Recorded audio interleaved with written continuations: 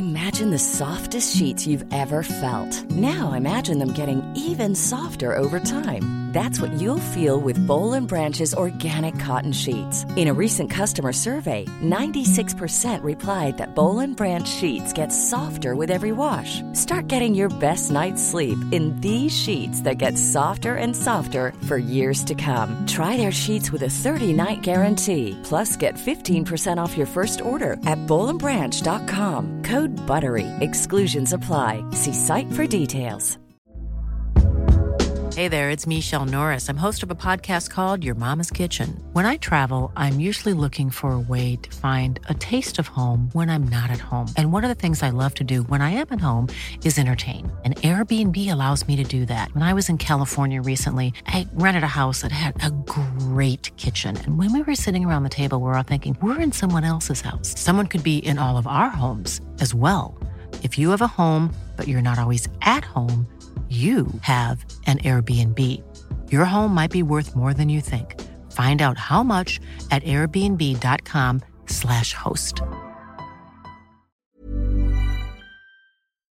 Hello and welcome to Off the Beaten Track podcast. I'm your host, I'm Stu Whiffin. It's another week. Therefore, it's another episode.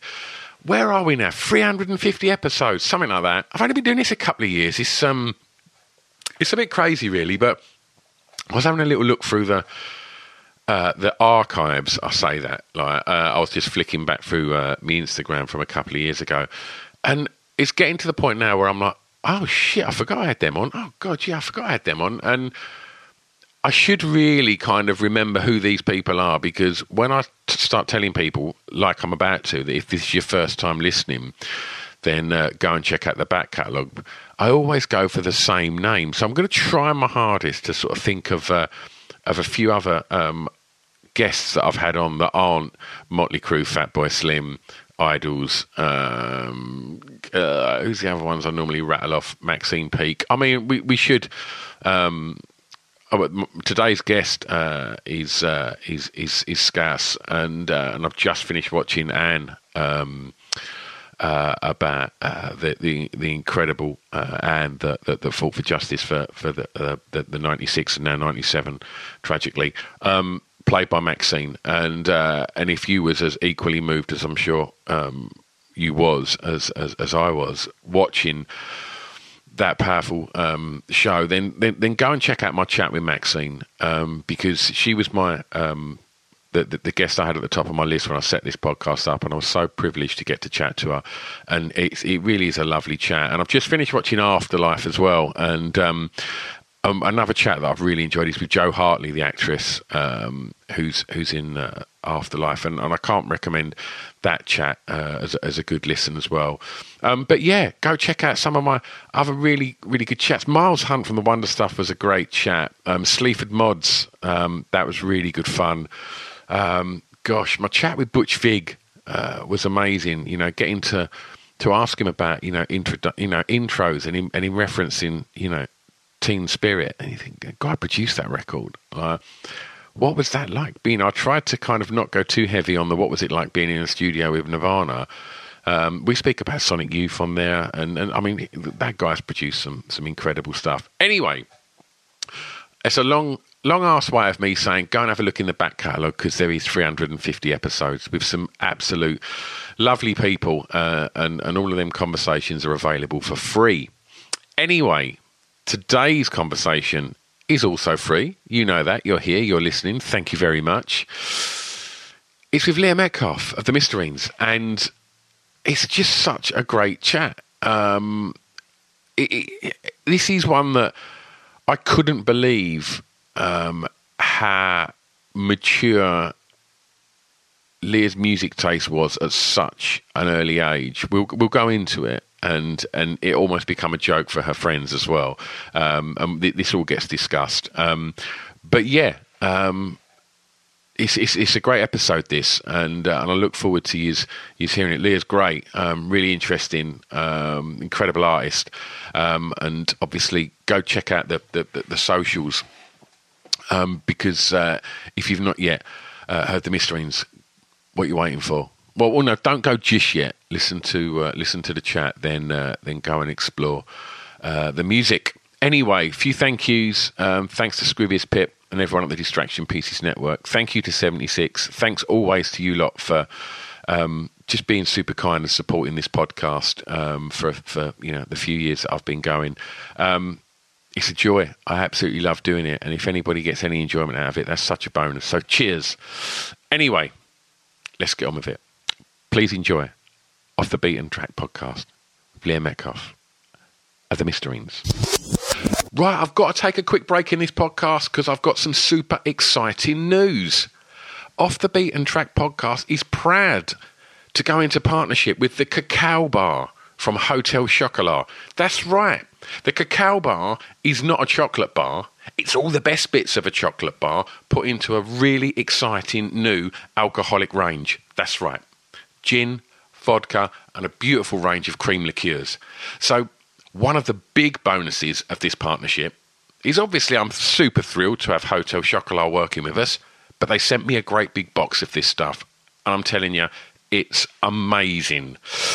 Go and check it out, www.hotelchocolat.com or over on the socials at Hotel Chocolat. But yeah, in the coming months, there's going to be opportunities for you to get involved with competitions with us, to win bottles of stuff. There's loads of exciting things coming soon, and I can't be more happy to say that this podcast is in partnership with the Cacao Bar from Hotel Chocolat. All right, let's get back to the podcast. It's Off the Beaten Track podcast on the Distraction Pieces Network with me, Stu Whiffen.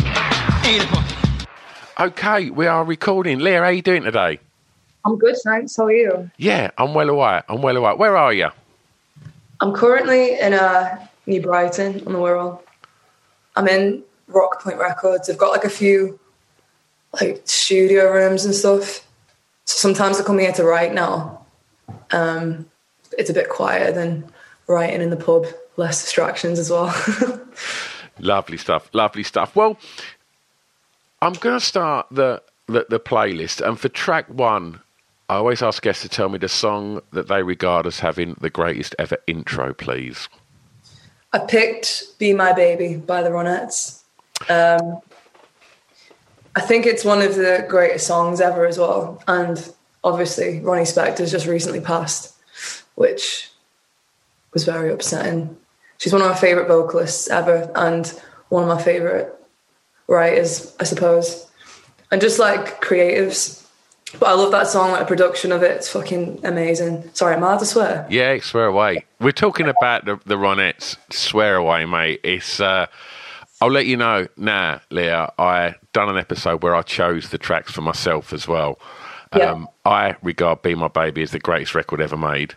And this was my best intro of all time as well. Really? Yeah. And Ronnie's my absolute hero. And it's really hard to speak kindly of Phil Spector because of what a fucking douche he was. But artistically, the dude was different level.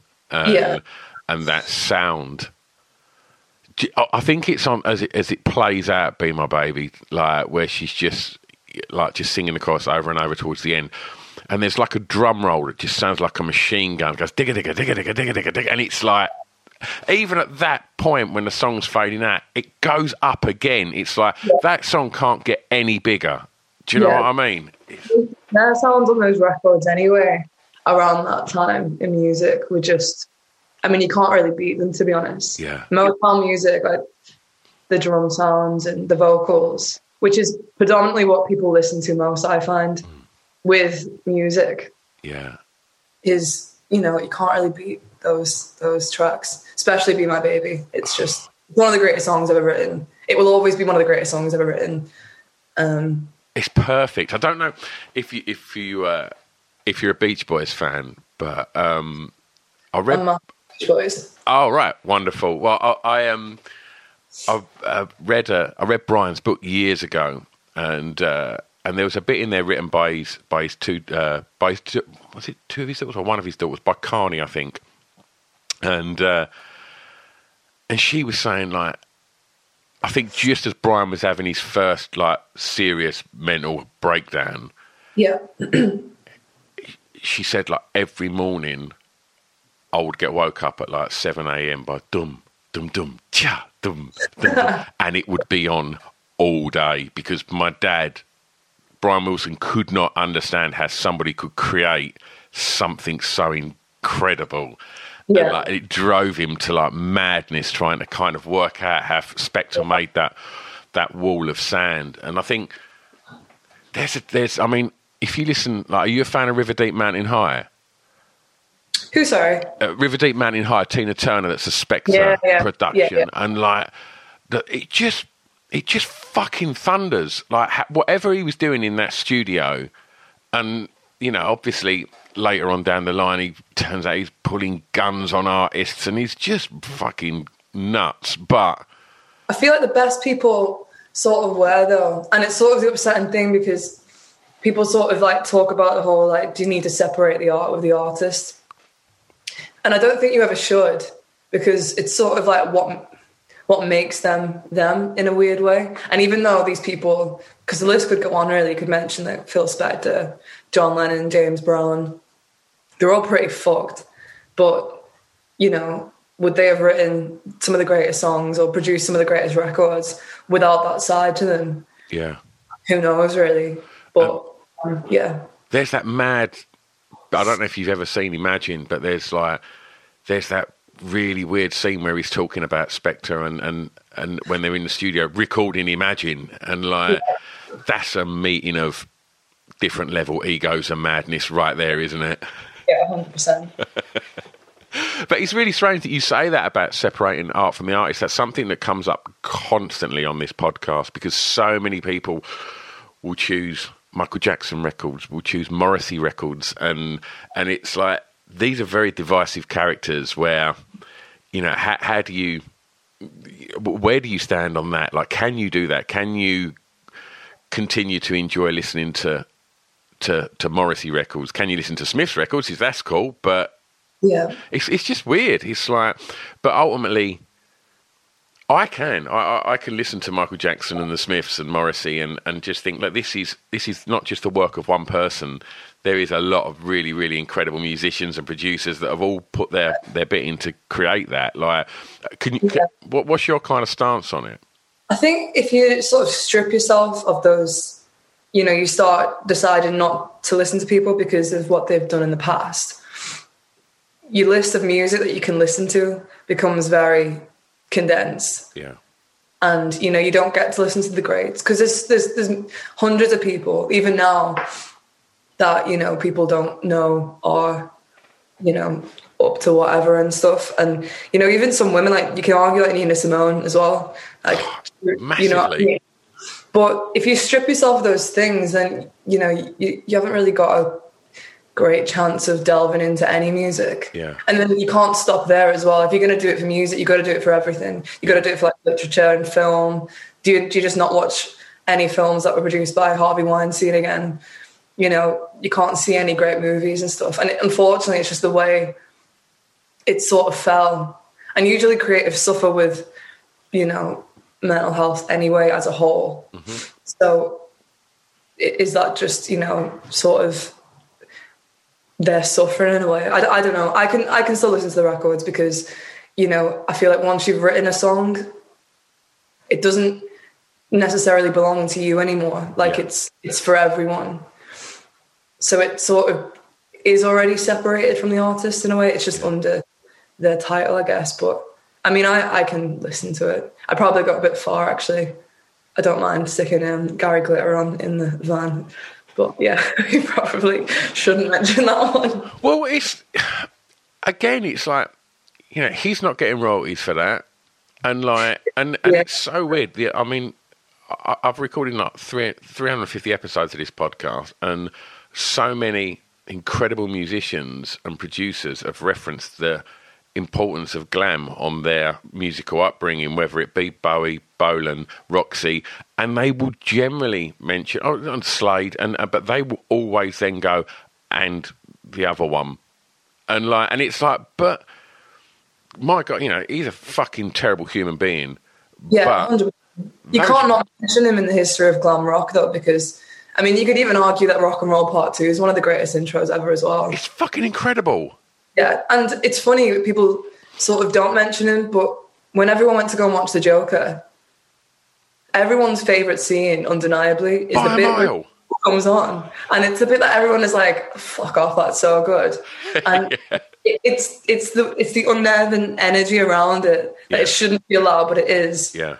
And that's what art is sometimes, is that it shouldn't be happening. Yeah. But it is. Like, people say things in songs that are provoking, and that's what it should be. And these people are like despicable humans, what they've done and stuff, and it must be hard for the victims of these things. But I suppose, you know, their sort of contribution to art or music or film or whatever, you can't deny that, and you never will be able to. And you should never like attack that part of them, I don't think, because again, it's not really them. They're just like a source creating that. It could literally be anyone.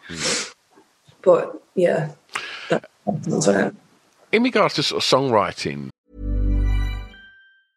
I'm Sandra, and I'm just the professional your small business was looking for. But you didn't hire me because you didn't use LinkedIn Jobs. LinkedIn has professionals you can't find anywhere else, including those who aren't actively looking for a new job, but might be open to the perfect role, like me. In a given month, over 70% of LinkedIn users don't visit other leading job sites. So if you're not looking on LinkedIn, you'll miss out on great candidates like Sandra. Start hiring professionals like a professional. Post your free job on linkedin.com/people today. Hey there, it's Michelle Norris. I'm host of a podcast called Your Mama's Kitchen. When I travel, I'm usually looking for a way to find a taste of home when I'm not at home. And one of the things I love to do when I am at home is entertain. And Airbnb allows me to do that. When I was in California recently, I rented a house that had a great kitchen. And when we were sitting around the table, we were all thinking, we're in someone else's house. Someone could be in all of our homes as well. If you have a home, but you're not always at home, you have an Airbnb. Your home might be worth more than you think. Find out how much at airbnb.com/host.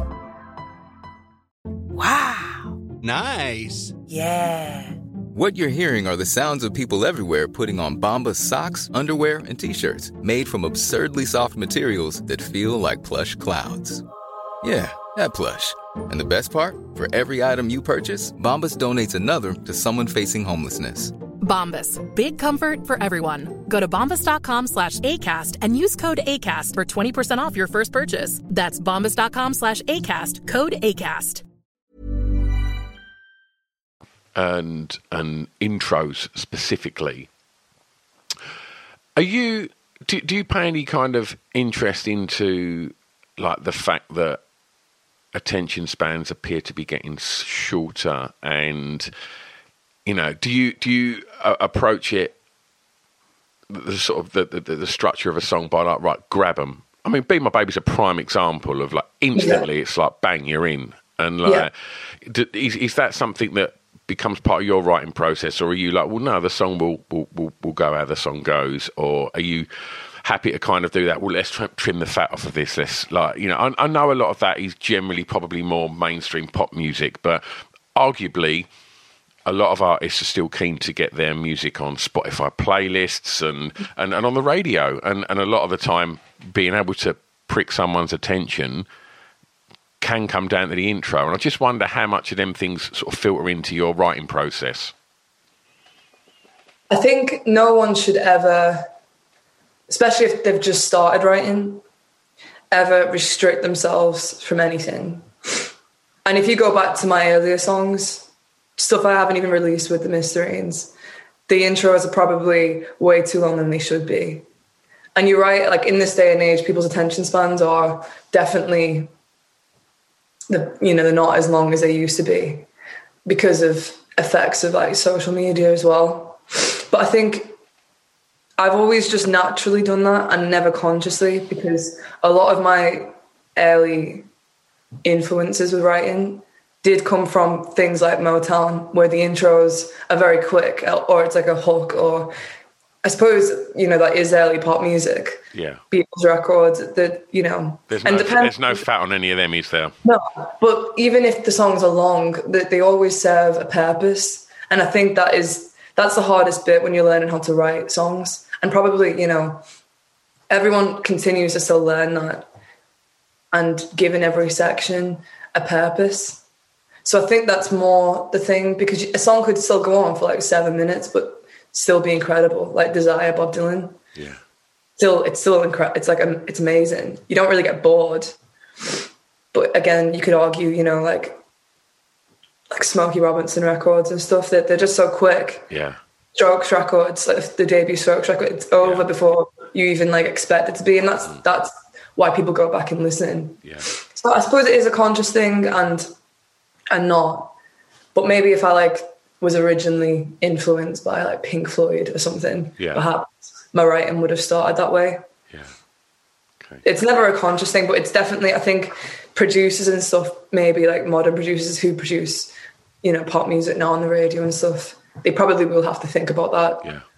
Because that's what makes, you know, people have songs on like TikTok and stuff. Yeah, yeah. I never like, believe in stuff like that, though. I don't think you should ever restrict yourself to being like, oh, we've got to get this on the radio. Because then you're never going to write what you want to write. You're writing for the radio. And I've been there and I've felt that pressure and I've done it before. And then you don't regret it, but you're just like, oh, fuck, I've got to play this song now because it's the one everyone knows and it's, you know, not necessarily a favourite. Okay. First song you remember hearing that had an emotional impact on you, please, Leah? I picked Slip Sliding Away by Paul Simon. What a record. Yeah, it's amazing. He's one of my favourite writers. He's another person, I suppose, you can argue with great intros and condensed music, and each section is, I mean, even Simon and Garfunkel, I think I picked another one of their songs, actually. Yeah. Maybe I should change it. Too much Simon and Garfunkel. No, isn't it? You can't have too much. You can't have too much. It's fine. What's the emotion that record gives you?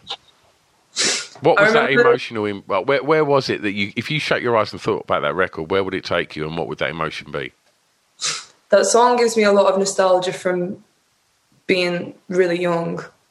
My dad used to play that record a lot, especially that song.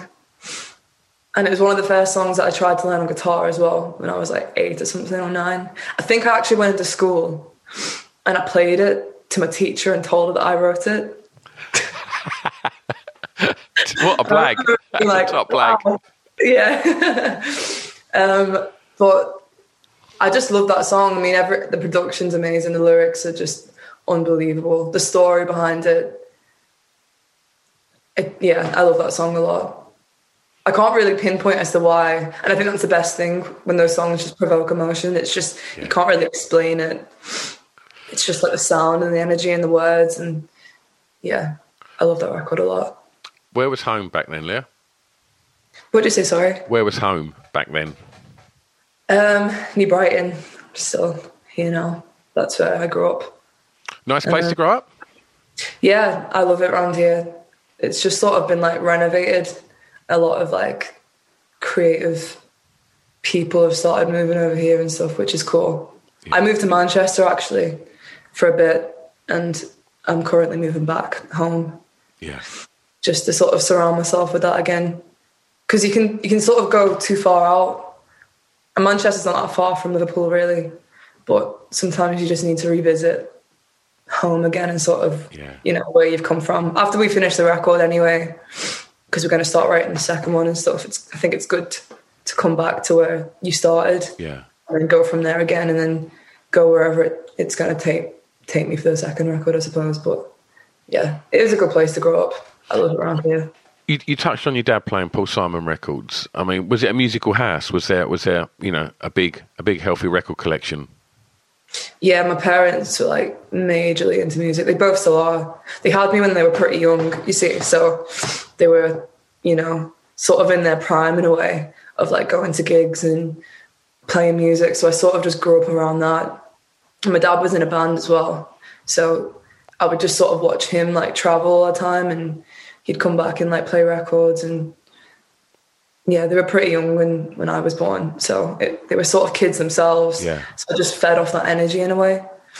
I was pretty lucky to have that though, because some people don't really have that upbringing, have to find it out for themselves. But yeah, I was pretty lucky with that, especially with the stuff that they played, like Paul Simon and Aretha Franklin and stuff. And they were all like my earliest influences I can sort of recall, they're pretty good. Yeah, that's a great place to start. Yeah, definitely. Okay, well, I'm going to stay in the formative years for track 3. Leah, I'm going to ask you the song that reminds you of your time at school, please. I picked Gloria, Patti Smith. Oh, what a record. Yeah. I got horses, actually. I bought horses the other week from Sister Ray in Soho. Is it in Soho? Yeah, sorry, yeah. Yeah, it's a great record shop. I bought it there because I went to go and see Patti Smith in the Royal Albert Hall for my birthday. And I mean, let's talk about that. Yeah, it was phenomenal. Yeah. I never really like cry at stuff. Like even like super emotional films, I just sort of like go internal rather than like external emotion. But the minute she come on stage, and I'd sort of like, I knew I was going to watch it, so I started reading Just Kids again. I've read it like 3 times, but applying the context of the book to the show and then seeing her in real life, I just like couldn't stop crying the whole time I was there. And I come out and like all my makeup was like down my face and everything. She was just like fantastic. What a fucking amazing human being. She again is one of my favorite writers. Yeah. How was school?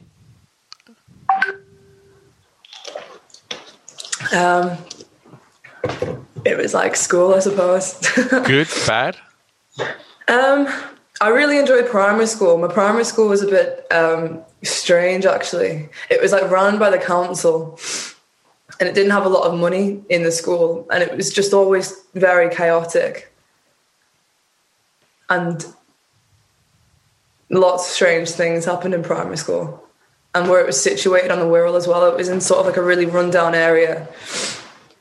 And my high school was like an all-girls school.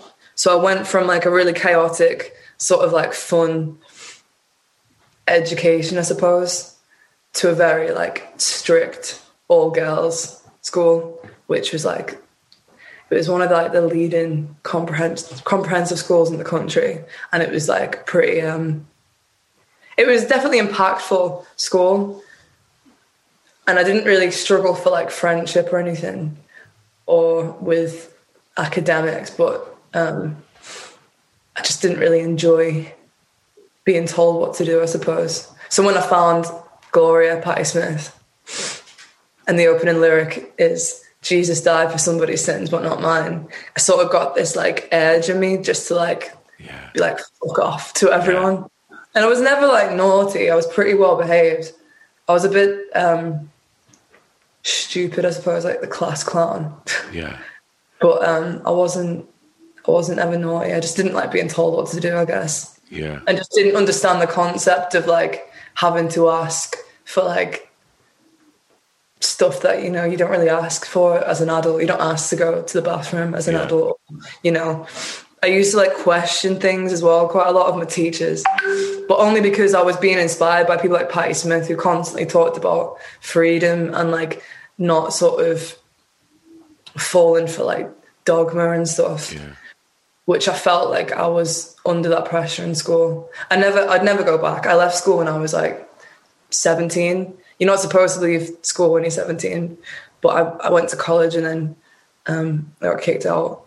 I wasn't naughty. I was just basically not attending any of the lessons. Ain't it fucking crazy that, like, I mean, my daughters are 19 and 17 and didn't necessarily have a good time at school and was driving themselves, you know, to fucking madness, like stressing about exams and things like that. And I'm always of the mindset, like, fuck it, don't worry about it. Like, you'll find your tribe. You'll be all right. And it's easy in hindsight for me to look back and say that. But I think, like, the fact that you said, you know, you was questioning stuff, like asking the teacher if you can go and have a piss is fucking insane, right? Yeah, and crazy. Like, and the thought that you'd probably have been not necessarily punished, but like spoken to about speaking out and questioning stuff. Surely there's a fundamental flaw in the whole system if teachers are kind of stifling you thinking for yourself and asking questions and Yeah, and I mean, fucking hell. Listening to Patti Smith at 13, 14, that's going to be impactful, right? Yeah. I used to watch this interview with her, actually. And I don't know what it's called. It's before she was a live performance. I think it might be for the BBC. And she's just sat there and she looks so fucking cool. And everyone is just drawn to her. And she's just like sat there not giving a fuck, talking about how she writes and talking about, the Chelsea Hotel and stuff. And I used to watch it in computer science. And my teacher would be like, 10 off, you need to do this. And I'd just be like, I don't want to pursue this. I don't really care what I get in the exam. So I'd rather sit here and do this because this is what I want to do. And I think they just got to a point, most of my teachers, where they just knew that they couldn't push me to do anything I didn't want to do. And it's similar to like, Jocelyn will probably tell you, like my management and everyone, they will never be able to push me to what I want, like if I don't want to do it. Yeah. And it's just the way my brain is wired. Like I can't honestly put myself in a situation if I don't genuinely want to do it. Which is strange because I suppose it's not always a teacher's fault. It's, just the system's completely flawed. Isn't it? Yeah. Yeah. And sometimes teachers, they go into the job because they want to, nurture young minds and, help them out and stuff. And I had a lot of great teachers who did want to do that. But if they're being told to stick to a curriculum and do whatever, it must be like so difficult. Because inevitably they probably did go into the job or the career to work with, young adults and stuff, which is really appealing, obviously. You want to sort of nurture people and stuff. Yeah. But yeah, I did enjoy school in a lot of ways. Like there's a lot of like funny memories and stuff. Being in an all-girls school was like completely fucked. Like I don't know why I was there. It does fuck you up a little bit, but I think the best things do in the long run. Tell me the first record you remember buying from a record store. I actually bought 3 in one day. Okay, let's talk about them. I bought Simon and Garfunkel, Bridge Over Troubled Water. I bought some like really weird Johnny Cash compilation. I don't actually think he released it. I think someone's like made it. I've still got it. It's a bit strange. And then I bought the 7-inch of Miss You by the Rolling Stones. But I'll talk about the Simon and Garfunkel one because that's one of my favourite records ever as well. Oh, really? Yeah. Okay. I mean, I'm not questioning that. It's fucking amazing. Let's discuss it. It's one of my probably earliest influences as well for like writing. I got into it when I was like 13 and just adored the lyrics and like the playfulness of the record. And I mean, the melodies and the harmonies are fucking insane. Yeah, I love that record a lot. There's a lot of like emotional attachment to it because that was, again, I was listening to that around when I was in like high school. So it sort of like represented like freedom in a way to me. And when they had songs like America and stuff, and like, they're talking about these places and The Only Living Boy in New York, you just sort of like... Fucking hell. The more you're saying these songs, you just think they're all just fucking amazing, aren't they? Yeah, they're insane. I think El Condor Pasa is one of my favourites.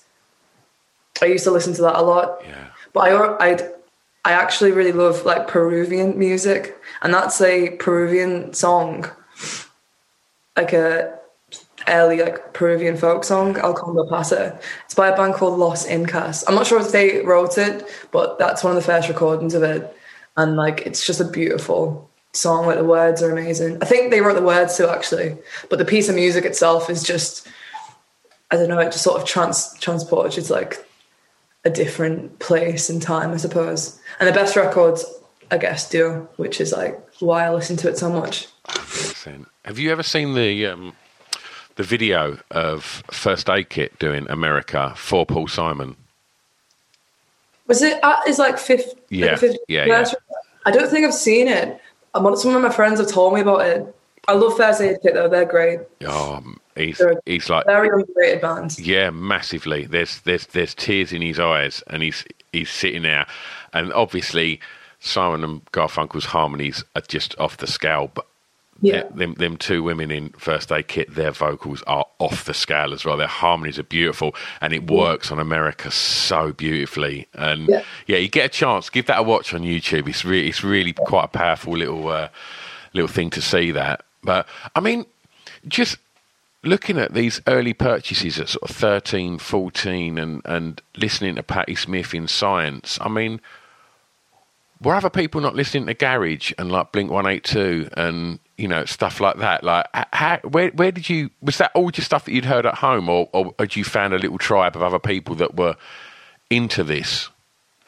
I sort of discovered it for myself as well. Like my dad and my mum, they were into like early 2000s indie music as well, like The Strokes, early Kings of Leon, Black Rebel and stuff. So that was predominantly what they played in like early Motown. But people like Patti Smith, I just sort of discovered on my own. And I had, you know, sort of like a mentor at this point, because it was like sort of the early stages of the band as well. And he would like get me into a lot of music. And I had a couple of friends who were like into it as well, but they were all boys from the boys' school. So all the girls in the girls' school, I mean, they liked Arctic Monkeys and stuff, but it was a weird period of time for music because like there wasn't really anything out, and that no one was really into like Blink-182 anymore and stuff. I mean, I've never really liked that sort of music. Yeah. It's just not really clicked with me. I think like people just love like tech music when I was in school.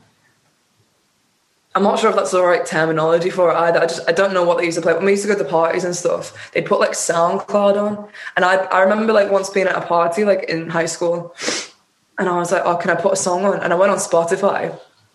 And one of the people there were like, who the fuck uses Spotify? And I was like, that's just where you get music from. And they just like, they found like SoundCloud rappers and stuff. It was a weird, I never really knew what music my friends in school were into, but they all knew that I was like into music a lot. And they sort of just admired the madness that come with that. Yeah. I think they found it quite like eccentric and was like, oh, my dad loves that music, or my dad loves that band. I used to have this running joke that I was like best friends with everyone's dad. Oh, amazing. Well, we're talking about SoundCloud rappers and parties. For track 5, let's go forward a couple of years and a song that soundtracked your years clubbing. I never actually have been clubbing properly, so I'm just going to say that now. Because you'll be over of the 350 guests, about 300 have all said that. I think so many musicians are like too busy just kind of doing shit to actually want to go and like party. Yeah, I mean we definitely party as a band. I mean we prefer like going to like pubs and stuff that have like jukeboxes so you can play good music still. But I suppose if I'm going to relate any song to this, when we're all like pissed up in the van, like coming back from somewhere, like we sort of stop playing the serious music, you know, there's no Simon and Garfunkel then. We just go like straight in with like the hits. And I picked 212 by Azealia Banks. What tune? Because I think it's fucking incredible, that song. The production, the structure, the words, her delivery. I really admire her as a creative as well. I followed her for quite a long time, and there's a lot of she's quite controversial in some ways, I suppose, and people had this like stigma around her. And I mean, I'm not too sure how far she went with certain things, but again, talking about, you know, separating the art with the artist or whatever, I just really admire her as a creative, and sort of she stands for freedom in a weird way as well, sort of like Patti Smith. She's sort of like these sort of like early like beatniks, but in a modern time, I guess. And she probably faces a lot of...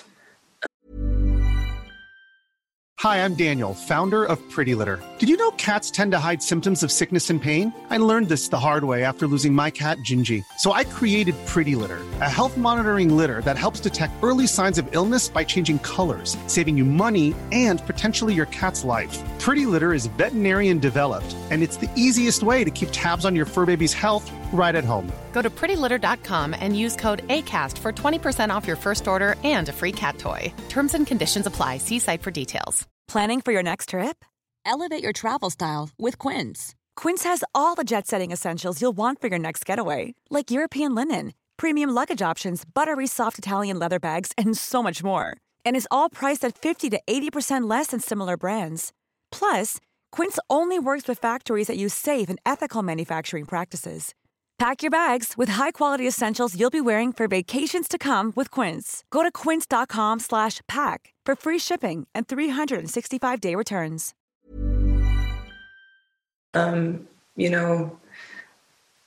Shit off people, I guess, and, trying to get somewhere in the industry and stuff, which that song is basically about, which I love because the song just went huge as well. Yeah, I fucking love that song. That'll be on it. That's always on in the van if we're pissed off. I'll put it on at some point. Yeah, I love that song a lot. Just looking at, what you said about sort of being sort of quite eccentric at school and probably having more in common with your mate's dad's record collections than theirs. Do you think that and fast forwarding it to now, do you think that's give you confidence? Would you say you're a confident person? As much as anyone else's, I suppose. Yeah, but you say that, but you don't do what everybody else does. You get on stage and you perform and play and and cause an emotional response with your art. Mm-hmm. And do you not think that takes a different confidence? I know a lot of people would never in a million years be able to get up on stage, let alone front a band and sing. And, do you not think that, there's a confidence needed for that maybe not everybody's got? I think that, I think it's helped me, or forced me at least, fronting a band and sort of having to provoke emotion in myself and other people naturally through songs has forced me to push myself out of sort of insecurities about playing live. Yeah. I'd be lying if I said that I wasn't nervous every time I went on stage. Some people just aren't, like the lads in the band don't really get nervous. And I guess it's different for them because these songs and these words that I'm singing are putting myself in a vulnerable position. Sure. Almost.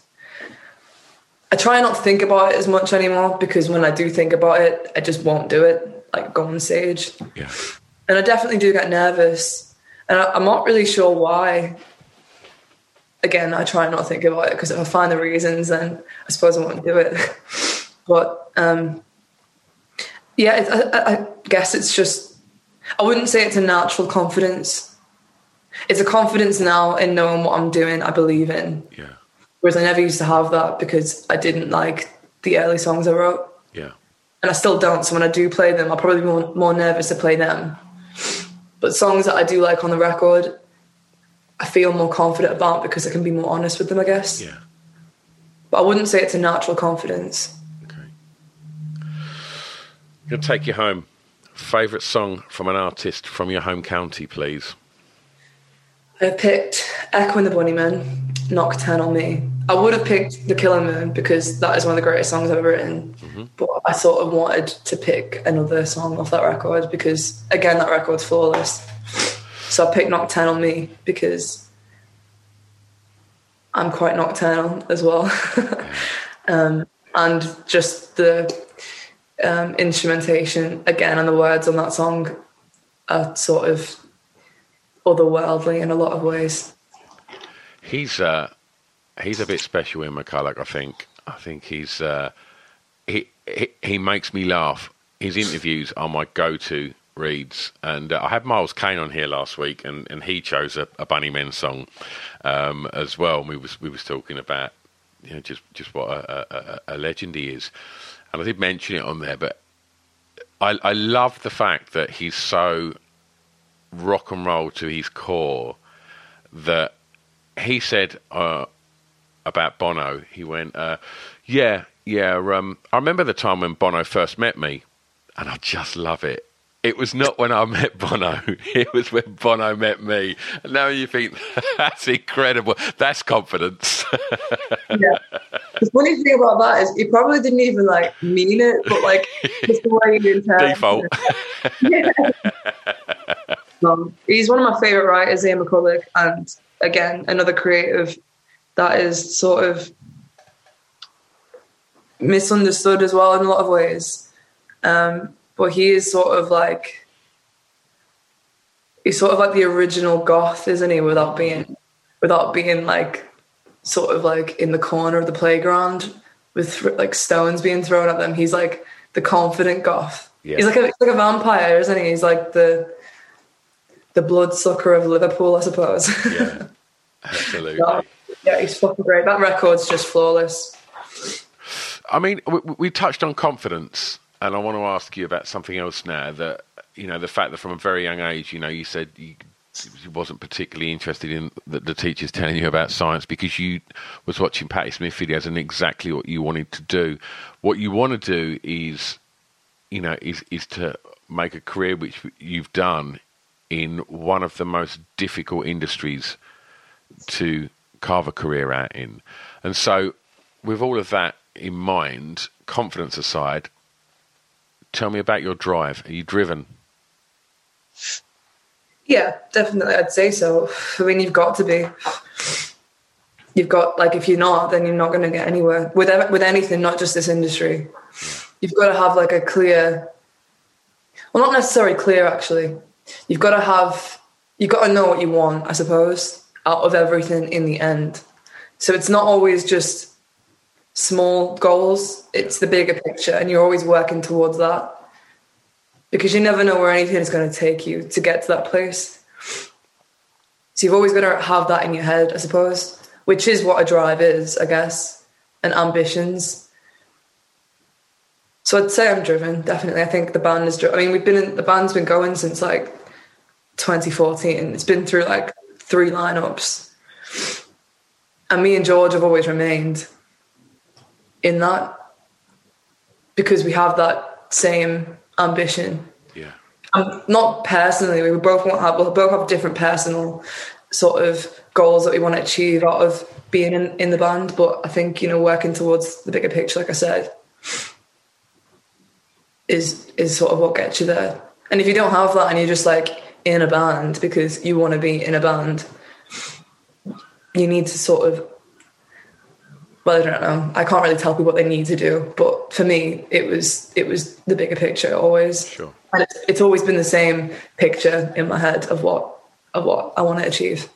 Okay. Last track. The song that many may not know that you would like them to hear. I've recently discovered an artist called Duff Thompson. Okay. And the record is called, might need to check actually, I think it's called Haywire. But the song I picked on it is called Sleight of Hand. The record is called, it's called Haywire. It was released last year. And I picked Sleight of Hand because, I mean, I only found it the other day and I've just like not stopped playing it. What's it like? What can people expect from it? It's sort of like, I mean, when I listened to it, I thought I'd heard it before, but again, the words are so thought-provoking and like there's a lot of emotion in it. His vocal on it is fantastic. It's very simple. It's sort of like a Shin song in a way, nice. like Air Shins. Yeah, I think it's great. So I haven't stopped playing it really. That's what I picked. Well, Leah, we put together a Spotify playlist. We don't put it on SoundCloud. It is only on Spotify. And so people can go and listen to all of your song picks. And obviously we put some of your stuff on there as well. As we kind of find ourselves sort of rolling into 2022, what are you looking forward to this year, Leah, personally, and what's going to be happening professionally? I'm looking forward to releasing it on debut record. I'm looking forward to touring. Again, hopefully without sort of interruption. I'm looking forward to playing the record live because we've had to sort of play the old songs up until now because we haven't, you know, got that much of a back catalogue in order to fill the set out. But once the record's out, we will only just play the record and the earlier stuff isn't on the record. So I'm looking forward to doing that.